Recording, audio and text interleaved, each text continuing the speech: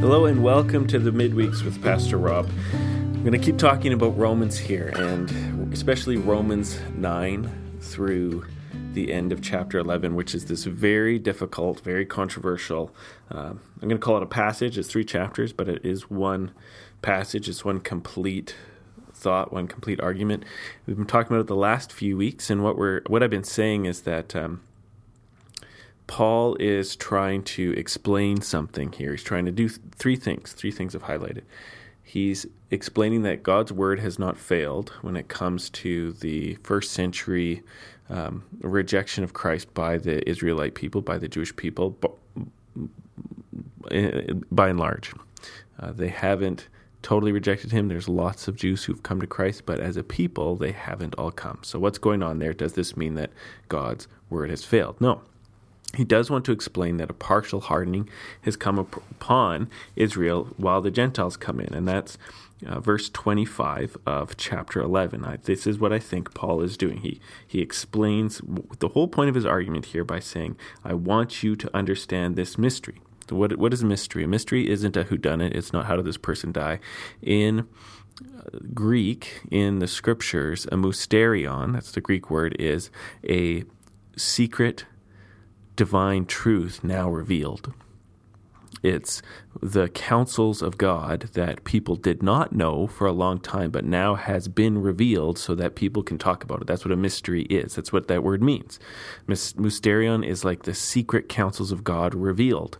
And so Paul is saying, here are the secret purposes of God that in Christ and in the gospel have been revealed, and I want you to understand them. He says, I don't want you to be ignorant anymore of what's going on. And then he explains this mystery, this divine truth now revealed, that a partial hardening has come upon Israel until the fullness of the Gentiles has come in.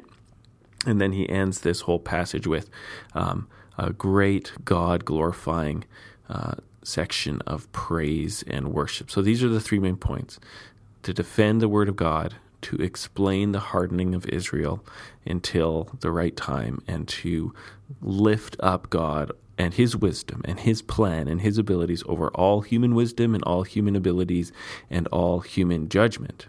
Okay? And it's good to remember that, because as we start into verse 6 here, Paul is going to say that he's about defending the word of God, and he's also going to begin saying things that often provoke human judgment over God. So this section here, from verse 6 of chapter 9 through to the end of 29, that's how I understand it, is one complete argument about God ruling over in Israel in a certain way, and especially trying to prove that God's word is not being broken, his promises not being broken. Now, this whole section is about that. As I understand it, he's going to say the reason why Israel is not coming en masse and the Gentiles are coming en masse is not because God's word has failed, but because his word is being fulfilled and he's in control, and Israel is not coming to faith in Christ and is choosing something else. And so there's kind of a 2-part complementary answer, a divine answer and a human answer that work together. So verse 6, but it is not as though the word of God has failed. For not all who are descended from Israel belong to Israel, and not all who are children of Abraham, because they are his offspring, but through Isaac your offspring are named. This means that it is not the children of the flesh who are the children of God, but the children of the promise are counted as offspring. For this is what the promise said, about this time next year I will return, and Sarah shall have a son. And not only so, but also when Rebekah had conceived children by one man, our forefather Isaac, though they were not yet born and had done nothing either good or bad, in order that God's purpose of election might continue, not because of works, but because of him who calls, she was told, the older will serve the younger. As it is written, Jacob I loved, but Esau I hated. So we'll just start here, and like I'm saying, that we're going to cover this section in a few weeks, but what is going on here? Paul was just talking about his incredible burden for the Jewish people to be saved and their incredible privilege in life that to them belong the adoption, the glory, the covenants, the giving of the law, the worship and the promises, the patriarchs, and their race is the one which Christ has come from. So they have all these benefits, all these privileges, all these promises, but they're not coming en masse. What's going on? And so the first thing he says is, it's not as though the word of God has failed. So it's not as though God's promises fail here. It's not as though his word is broken. It's not as though God is incompetent or not in control. Don't go there. And he says, if you do go there and you just say, well, the reason they're not coming is because God can't make these things happen, then all of a sudden your confidence in Christ is hindered, because if God isn't being God for the Israelites and something's able to come in and wreck things, then obviously something can come in and wreck your faith in Christ. Obviously something can steal you away. Obviously you're not safe and secure. If it could fail for Israel, it can fail for you. And so he says, God's word has not failed. We need to believe in God's word. And so he wants us to understand what God's word is actually accomplishing. And so he takes us back to the initial days of the faith, talking about, he's going to start with Abraham, and then he's going to talk about Isaac, and then he's going to talk about Jacob. And remember, Israel is Jacob's other name. God was renamed Jacob Israel after they wrestled before Jacob went back and found Esau. And so that kind of helps us understand why is he talking about the patriarchs. Now, I just mentioned that the patriarchs belong to Israel, but he's going to say, look, let's not say the word of God failed with what's going on here. Let's remember that the God who gave us this word was doing things even since the patriarchs that look strange to us. So let's figure that out. So what he's going to answer the question is this: did God's word with the patriarchs come to them, but then be fulfilled in a way that was a surprise, or that showed that God was in control of how his word is being fulfilled, and not just biology, chance, human history, or human choosing exclusively? Okay? Of course, all those things are in play there, but was there ever a time when God's word was actually fulfilled by God doing something, by God choosing, and not just by human history or human choices? And that's the question, because because one of the things he's trying to prove here is that God is actually fulfilling his word through what's going on with Israel, not that his word is failing through what's going on with Israel and the gospel in the first century. So he says, it's not as though all who descended from Israel belong to Israel. That's one of the most controversial sentences in the New Testament. Not everybody who's Israel is Israel. What? What are you talking about? Of course everybody who's Israel is Israel, right? Isn't it about descendants? Isn't that what Genesis does? Is it traces descendants? Isn't that what Chronicles does? It traces descendants. Isn't everybody who's Israel, Israel? Well, no. Not everybody who descends from Abraham is a descendant of Abraham. Not everybody who is a physical descendant of Israel is a true descendant of Israel. And so this is one of the things that's super controversial as he fleshes it out. But what he's saying here is that God has this way of revealing who Israel is, even in the early days of the patriarchs. And it's going to depend on his activity and his promises, not just accidents of history, not just flesh and blood, not human effort. These are the things he's tackling here. So he goes to Abraham. He says, Abraham had a lot of kids. He had a child with Hagar. He also had another wife named Keturah, and he had other concubines, the scripture tells us, and he had lots of kids with them, and the scripture tells us in Genesis that he would send them away with gifts when they got older, but there was only one child who was the son of promise, that God says this is the one that is going to carry on the family line, the family of faith line, and that was Isaac. And this was this impossible child. This was this child that was born to a woman who was well past fertility. This was this child that should not have happened, could not have happened, except God said, I'm going to do it.